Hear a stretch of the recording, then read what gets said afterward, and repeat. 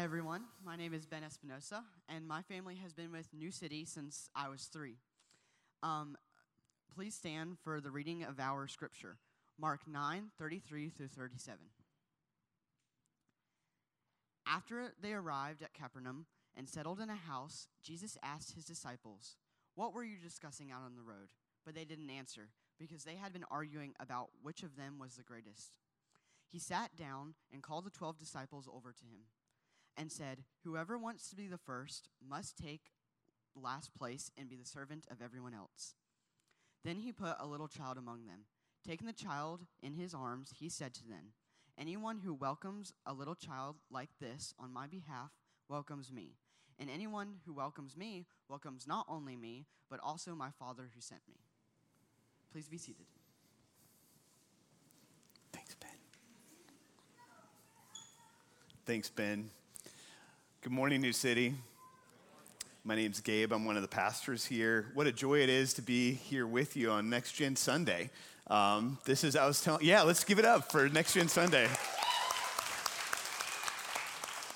I was telling our staff earlier, we have a prayer time before service gets going that, I think this is one of the most important days in the life of our church for a couple of reasons. One, did you know that the highest probability of beginning a journey with Jesus happens before you're 18 years old?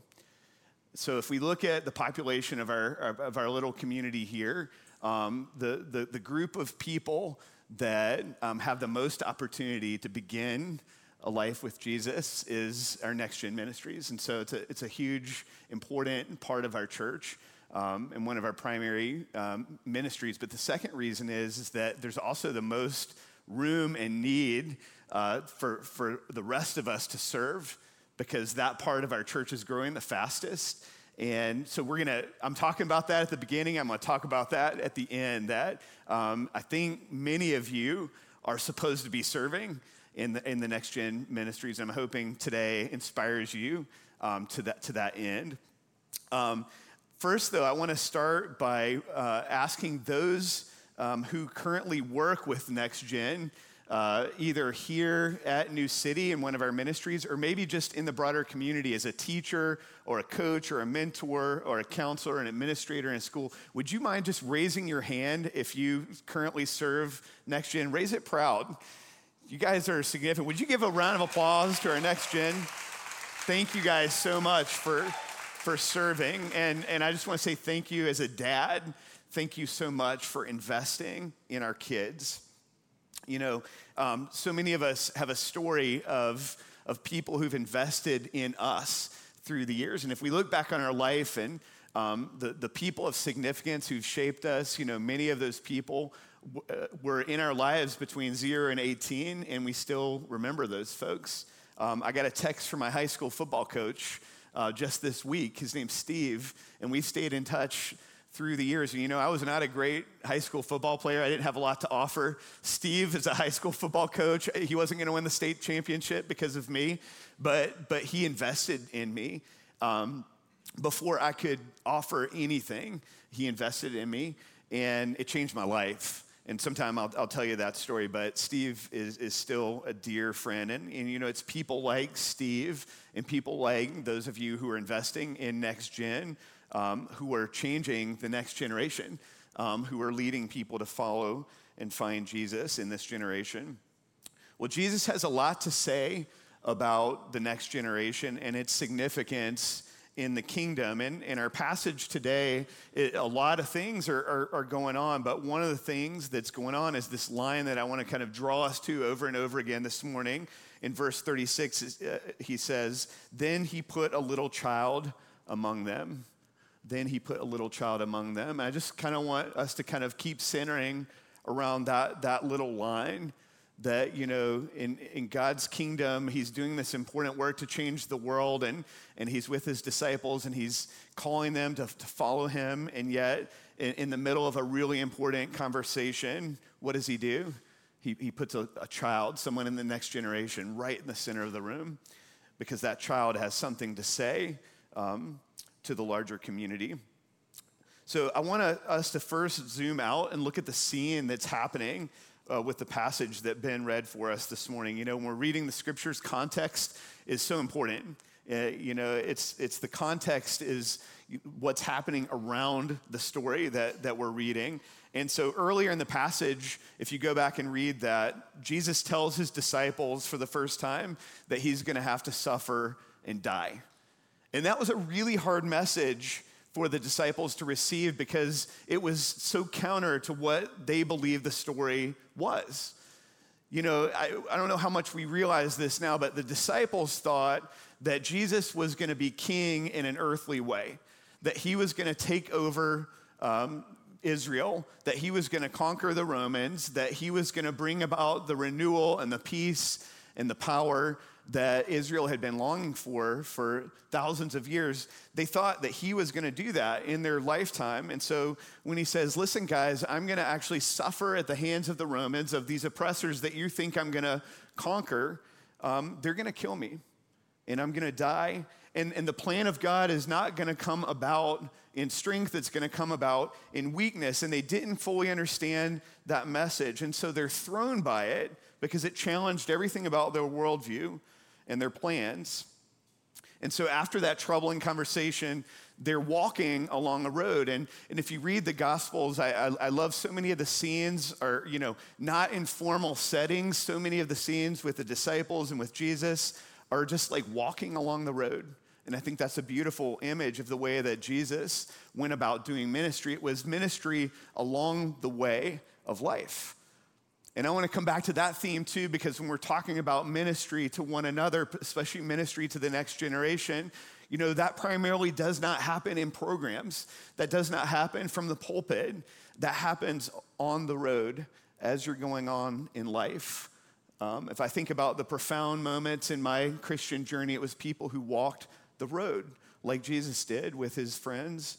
And that's where you begin to understand the truth. And so they're walking along the road, but this time they're not with Jesus.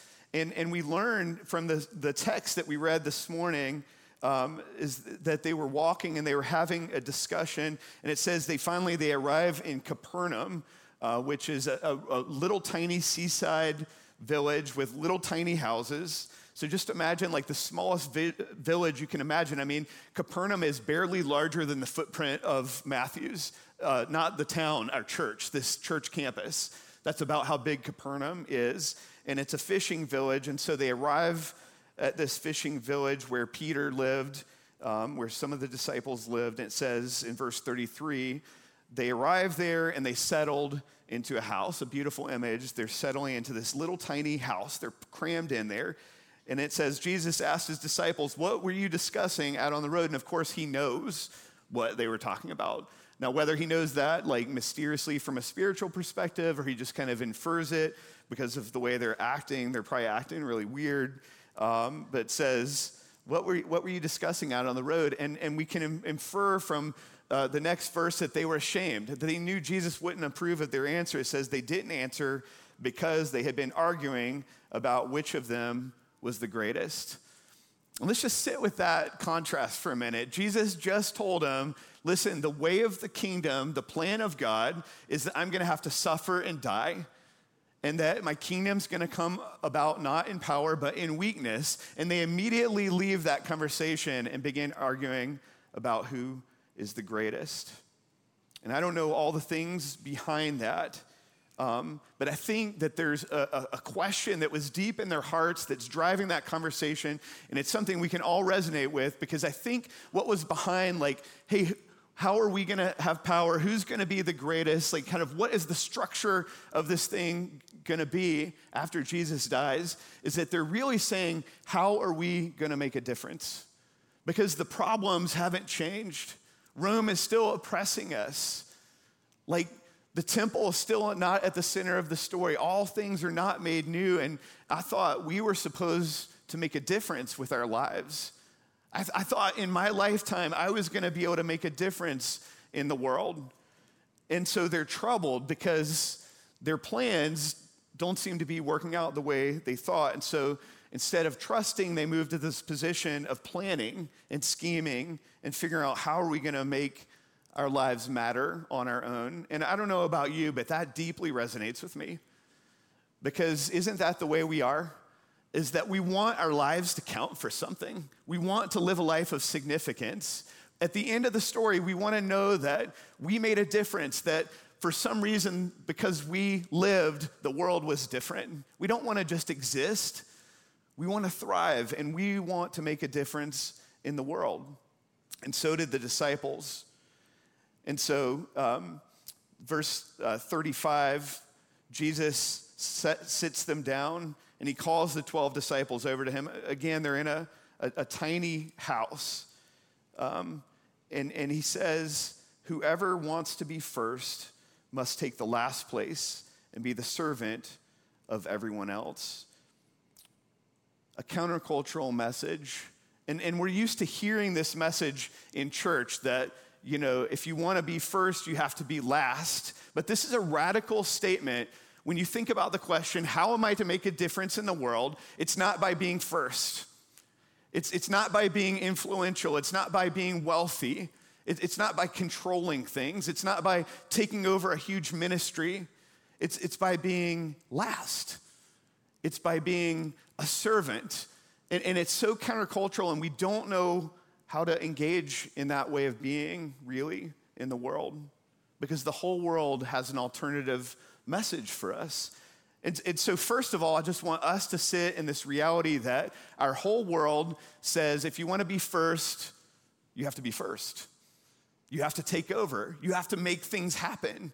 If you want to do something great, you better work for it. You better strive for it. You better do something big and profound and amazing and spectacular. And yet, Jesus says, no, if you want to make a difference, you go last. And that feels very unsettling. That feels out of control, I think. And so Jesus, to make the point further, does another radical thing. Verse 36, the verse we want to camp on. Then he put a little child among them. Why does he put a little child among them? If we just think about this for a minute, not as a theological conversation, but just imagine, you know, a little village and a little house, and Jesus and 12 guys crammed in there. There's probably some women making food for them. It's probably getting a little bit dark. Maybe there's some candlelight happening. And Jesus is challenging their entire worldview. And they're embarrassed and they're ashamed because they've been found out. And then Jesus brings this little kid. And I imagine he sits the little kid right on his lap, right at the center.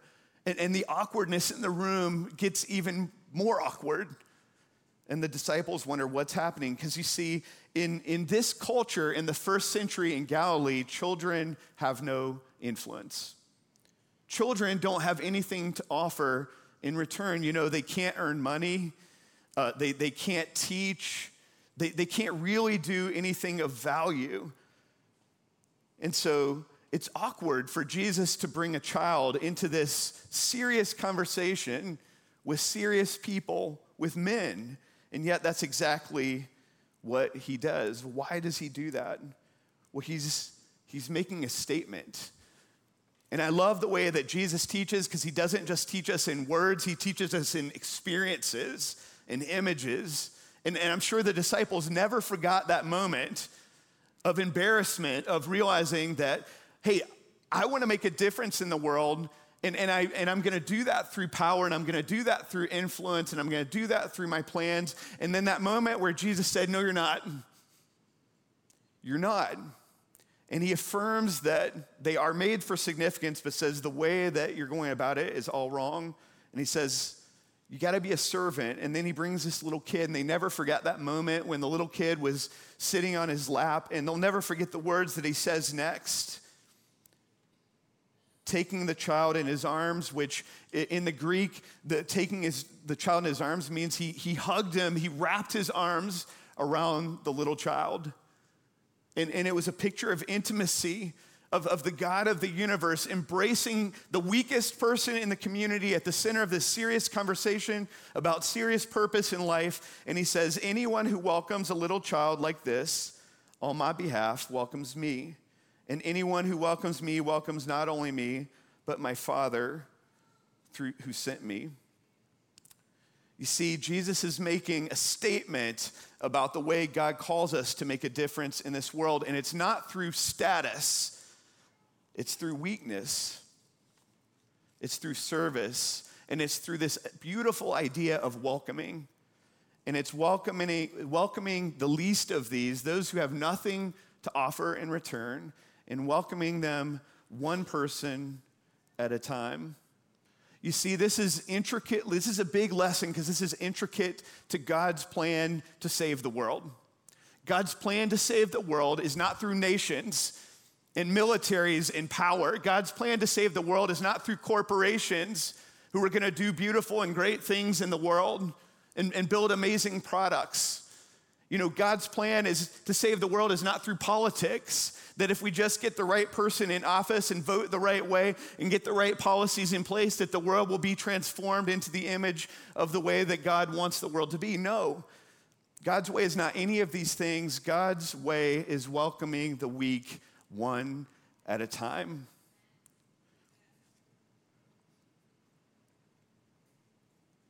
The last part of this verse is the most powerful.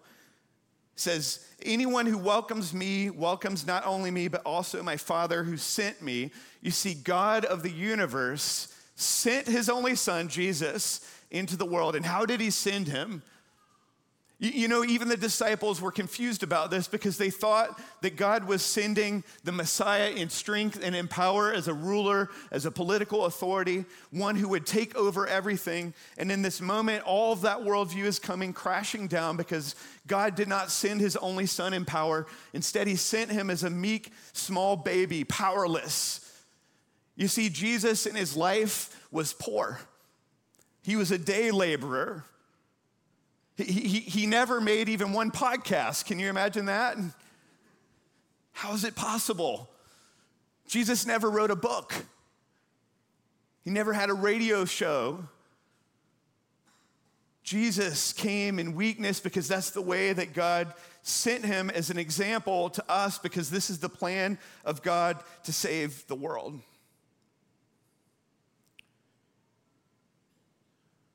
But see, not only did God send Jesus to invite us to sit at God's table, to be a part of his family, to understand who we are, and to invite, but also to invite others as well.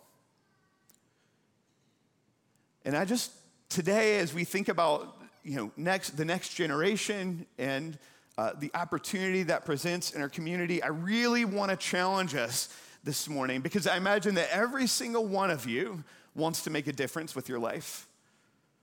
No one wakes up on Monday morning and says, you know what, I don't want my life to count for anything. I just kind of want to live for myself. I just really want to be comfortable and have a lot of stuff. I mean, not really. Like, we all reach the end of that story that's shallow, and at some point realize, I want to make a difference in the world. I want my days to count. I want to leverage who I am to do something of significance. And if you've never thought about this idea before, I want to challenge you that what if not only did God send Jesus into the world, but he sent you to New City? Why? Why are you here? I mean, obviously the preaching is amazing, so that's why we're here. We have good coffee, and there's a lot of reasons why you think you might be here, but I think like one of the most profound things that you can realize in your spiritual journey is that the reason that you are where you are is not for the reason that you thought. And I want to challenge you that if you're sitting in this room today, if you're listening to this message today, that God sent you to New City, to this community. And more than that you're invited by Jesus to be here so that you might invite just one other person to find and follow Jesus. You see, this is God's plan to save the world, not flashy ministries, not actually preaching. It's one at a time. And we all have our story. If we're a follower of Jesus, we have a story of people who are people of influence in our lives. And I don't know about you, but for me, the most profound influence that happened in my life was before I was 18 years old. And I could tell you 1,000 stories of people who invested, and I'm so blessed by that. But I just wanted to name a few people because you see, 30, 35 years later, I still remember these people's names. Their images and the things they did for me are vivid in my mind because you know what? These were people who were called to be in the community where I was, and they rejected the idea that they had to do something big and flashy, and instead they invested in a goofy kid who didn't look like much, who didn't have anything to offer them in return. And those people were people like Johnny Hazelton and Hugh and Elizabeth Allison and John and Leslie Behrens and Christian Collins Wynn and Eric Nelson and Roger Severino. And most importantly, Robbie and Janet Fisher. And you heard from Robbie last week. You see, these people invested in me. They welcomed me, and that's such an important word, isn't it? Because the world is not a welcoming place. The world is a place that rejects people. But in God's kingdom, you are welcomed. But you're not just welcomed spiritually by a God that you can't see. You're supposed to be welcomed physically and viscerally and relationally by people you can see. And I want to challenge you that some of you are called to be here because you're supposed to be investing in just one other in the next generation.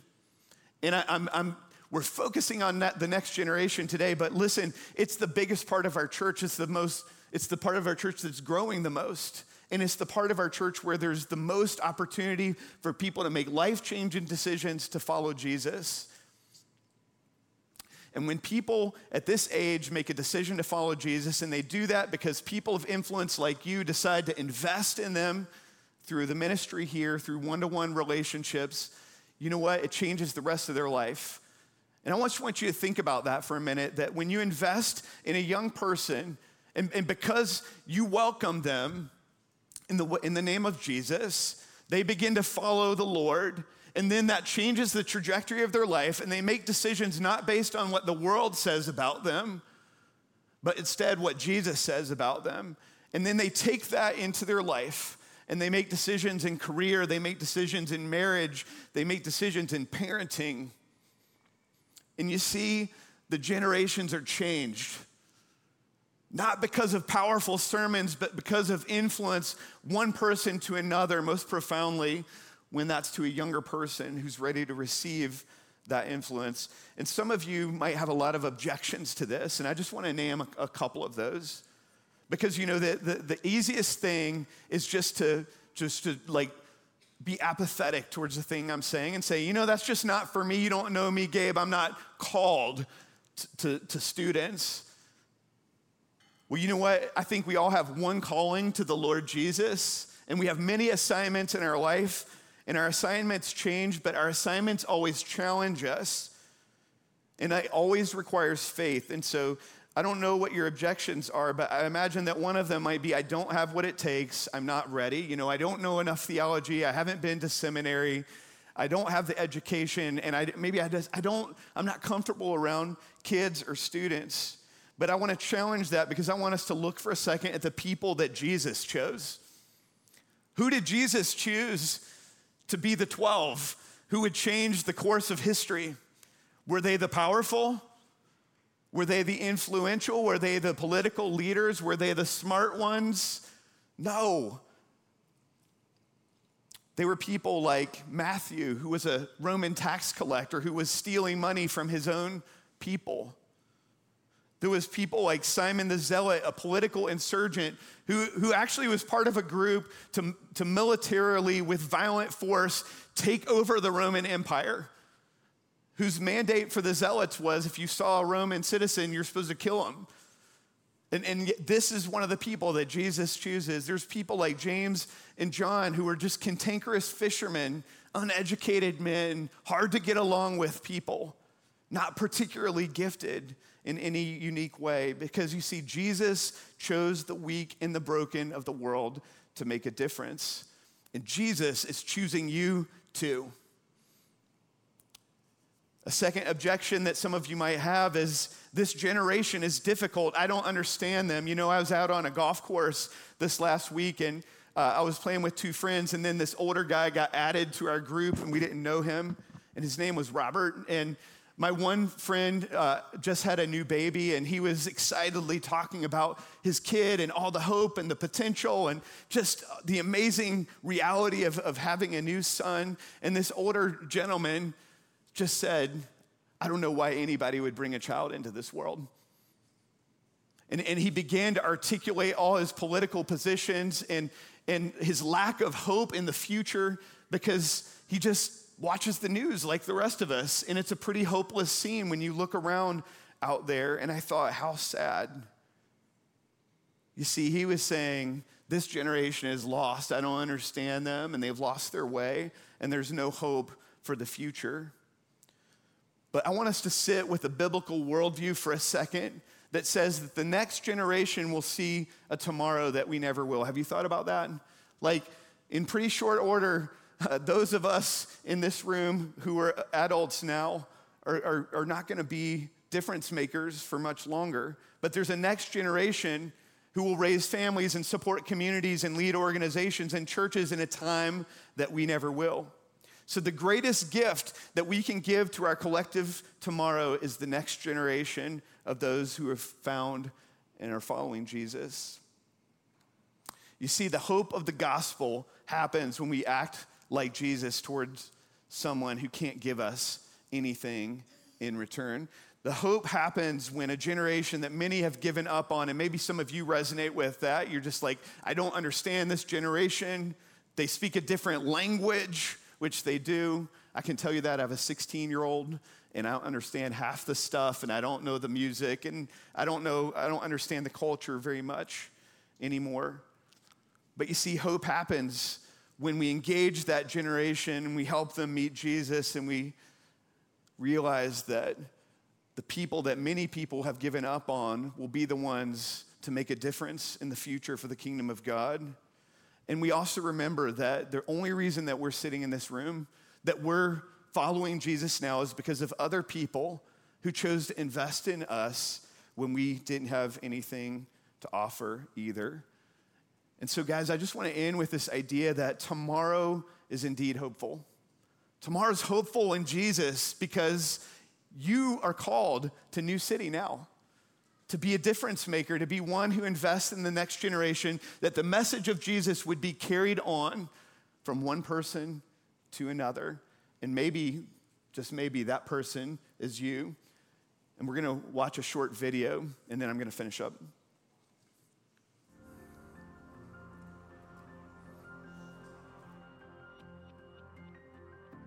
NextGen Sunday is a time for us to celebrate our next gen finding and following Jesus. When you think about celebrating, you probably don't think about numbers. But when our team looked back over this past year, we found some that are definitely worth celebrating. This year, 36 kids and students were baptized, making their public profession of their faith in Jesus. Over 90 student leaders are volunteering in the NextGen. We love this incredible display of the Great Commission by our students as we train and prepare them to live a life of purpose for God and others.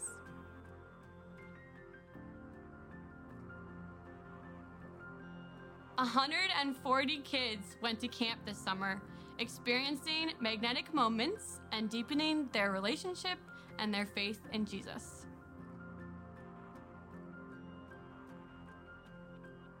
50 babies and children were dedicated this year. Parents made the decision to be the primary disciple makers in their child's life and dedicated their children to the Lord.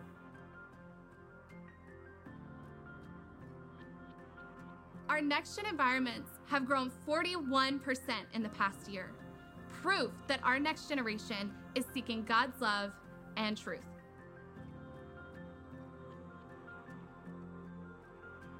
Over 200 volunteer leaders serve our next generation every Sunday morning, creating environments to help students find and follow Jesus.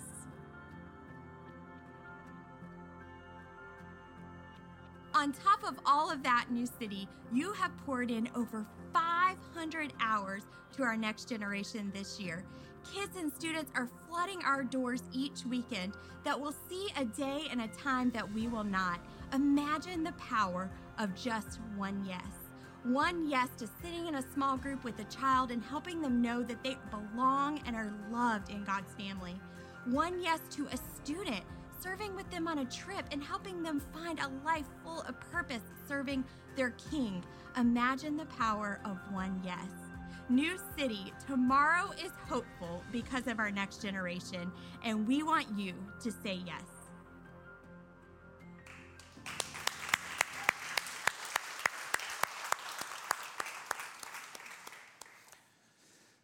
We all want to be a people who make a difference in the world. And I want to challenge you that if at any moment this morning, as you've been experiencing this worship service, and maybe it wasn't the message, maybe it was young Denton being baptized, maybe it was in a song, but if there was a moment where you thought, man, maybe this is for me, maybe I'm supposed to be a difference maker with the next generation, I want to challenge you, do not leave here today without responding to that, because this is a moment that God is giving you to make your life count for something right now, not in the future, not when your business plans work out, not when you get older, when you get more educated, when you have more significant opportunity. What if the most significant opportunity for your life was right under your nose and it was right here today? And it was an opportunity to just say yes. Yes, I will be a difference maker in the next generation. I want to challenge you. I think many in this room are called to do that. And just what if our church was a church where we had to turn people away because there were so many people volunteering for the next generation? That'd be a wonderful problem to have. And I'm not saying this because we need people to run our programs. I'm saying this because my heart for you is God's heart for you, that your life would be for a purpose, to make a difference, to carry on the message of Jesus with the next generation, that our faith would continue, that people would follow Jesus long after you're gone, because you are a small group leader, because you are somebody whose life and influence communicated a message of hope and love to kids who hear the opposite in their world. So if you've heard that today, it's really easy to say yes. There's a card in your seat with instructions how you can respond to that. There's a table out in the lobby where you can get a cool t-shirt like this and sign up. And, I think this is one of those moments that could shape the life of our community and could shape the life of our city if we would just say yes. Hey, thank you guys for listening today. I hope you're encouraged, that you're a person of significance, that you're called here for a reason, not by accident, and that the Lord is with us and that he's moving us to a hopeful tomorrow. Let's pray. Lord, we just thank you for this beautiful day. Lord, we thank you for the next generations. Lord, that these are people that you've made in your image, Lord, and we know that you are shaping your kingdom. And you've always been doing that throughout all of history, but you're doing it right now in our present. And so, Lord, I pray for each person in this room, Lord, that those who you have spoken to this morning by the power of your Spirit, that you've pricked their heart in some way, that you've prompted them, that this is a place there to lay down the systems of the world and to be a servant and to serve people who have nothing to offer right now, but who will carry the most important message of the universe into the future. Lord, would you, by a work of your Spirit, just prompt those whom you've spoken to this morning to not leave here in apathy and indecision, but Lord, just to say yes and take that step of faith. And Lord, we thank you for the ways that you invite us in, though we are unworthy. We thank you, Lord, and we praise you, and we pray these things in Jesus' name. Amen.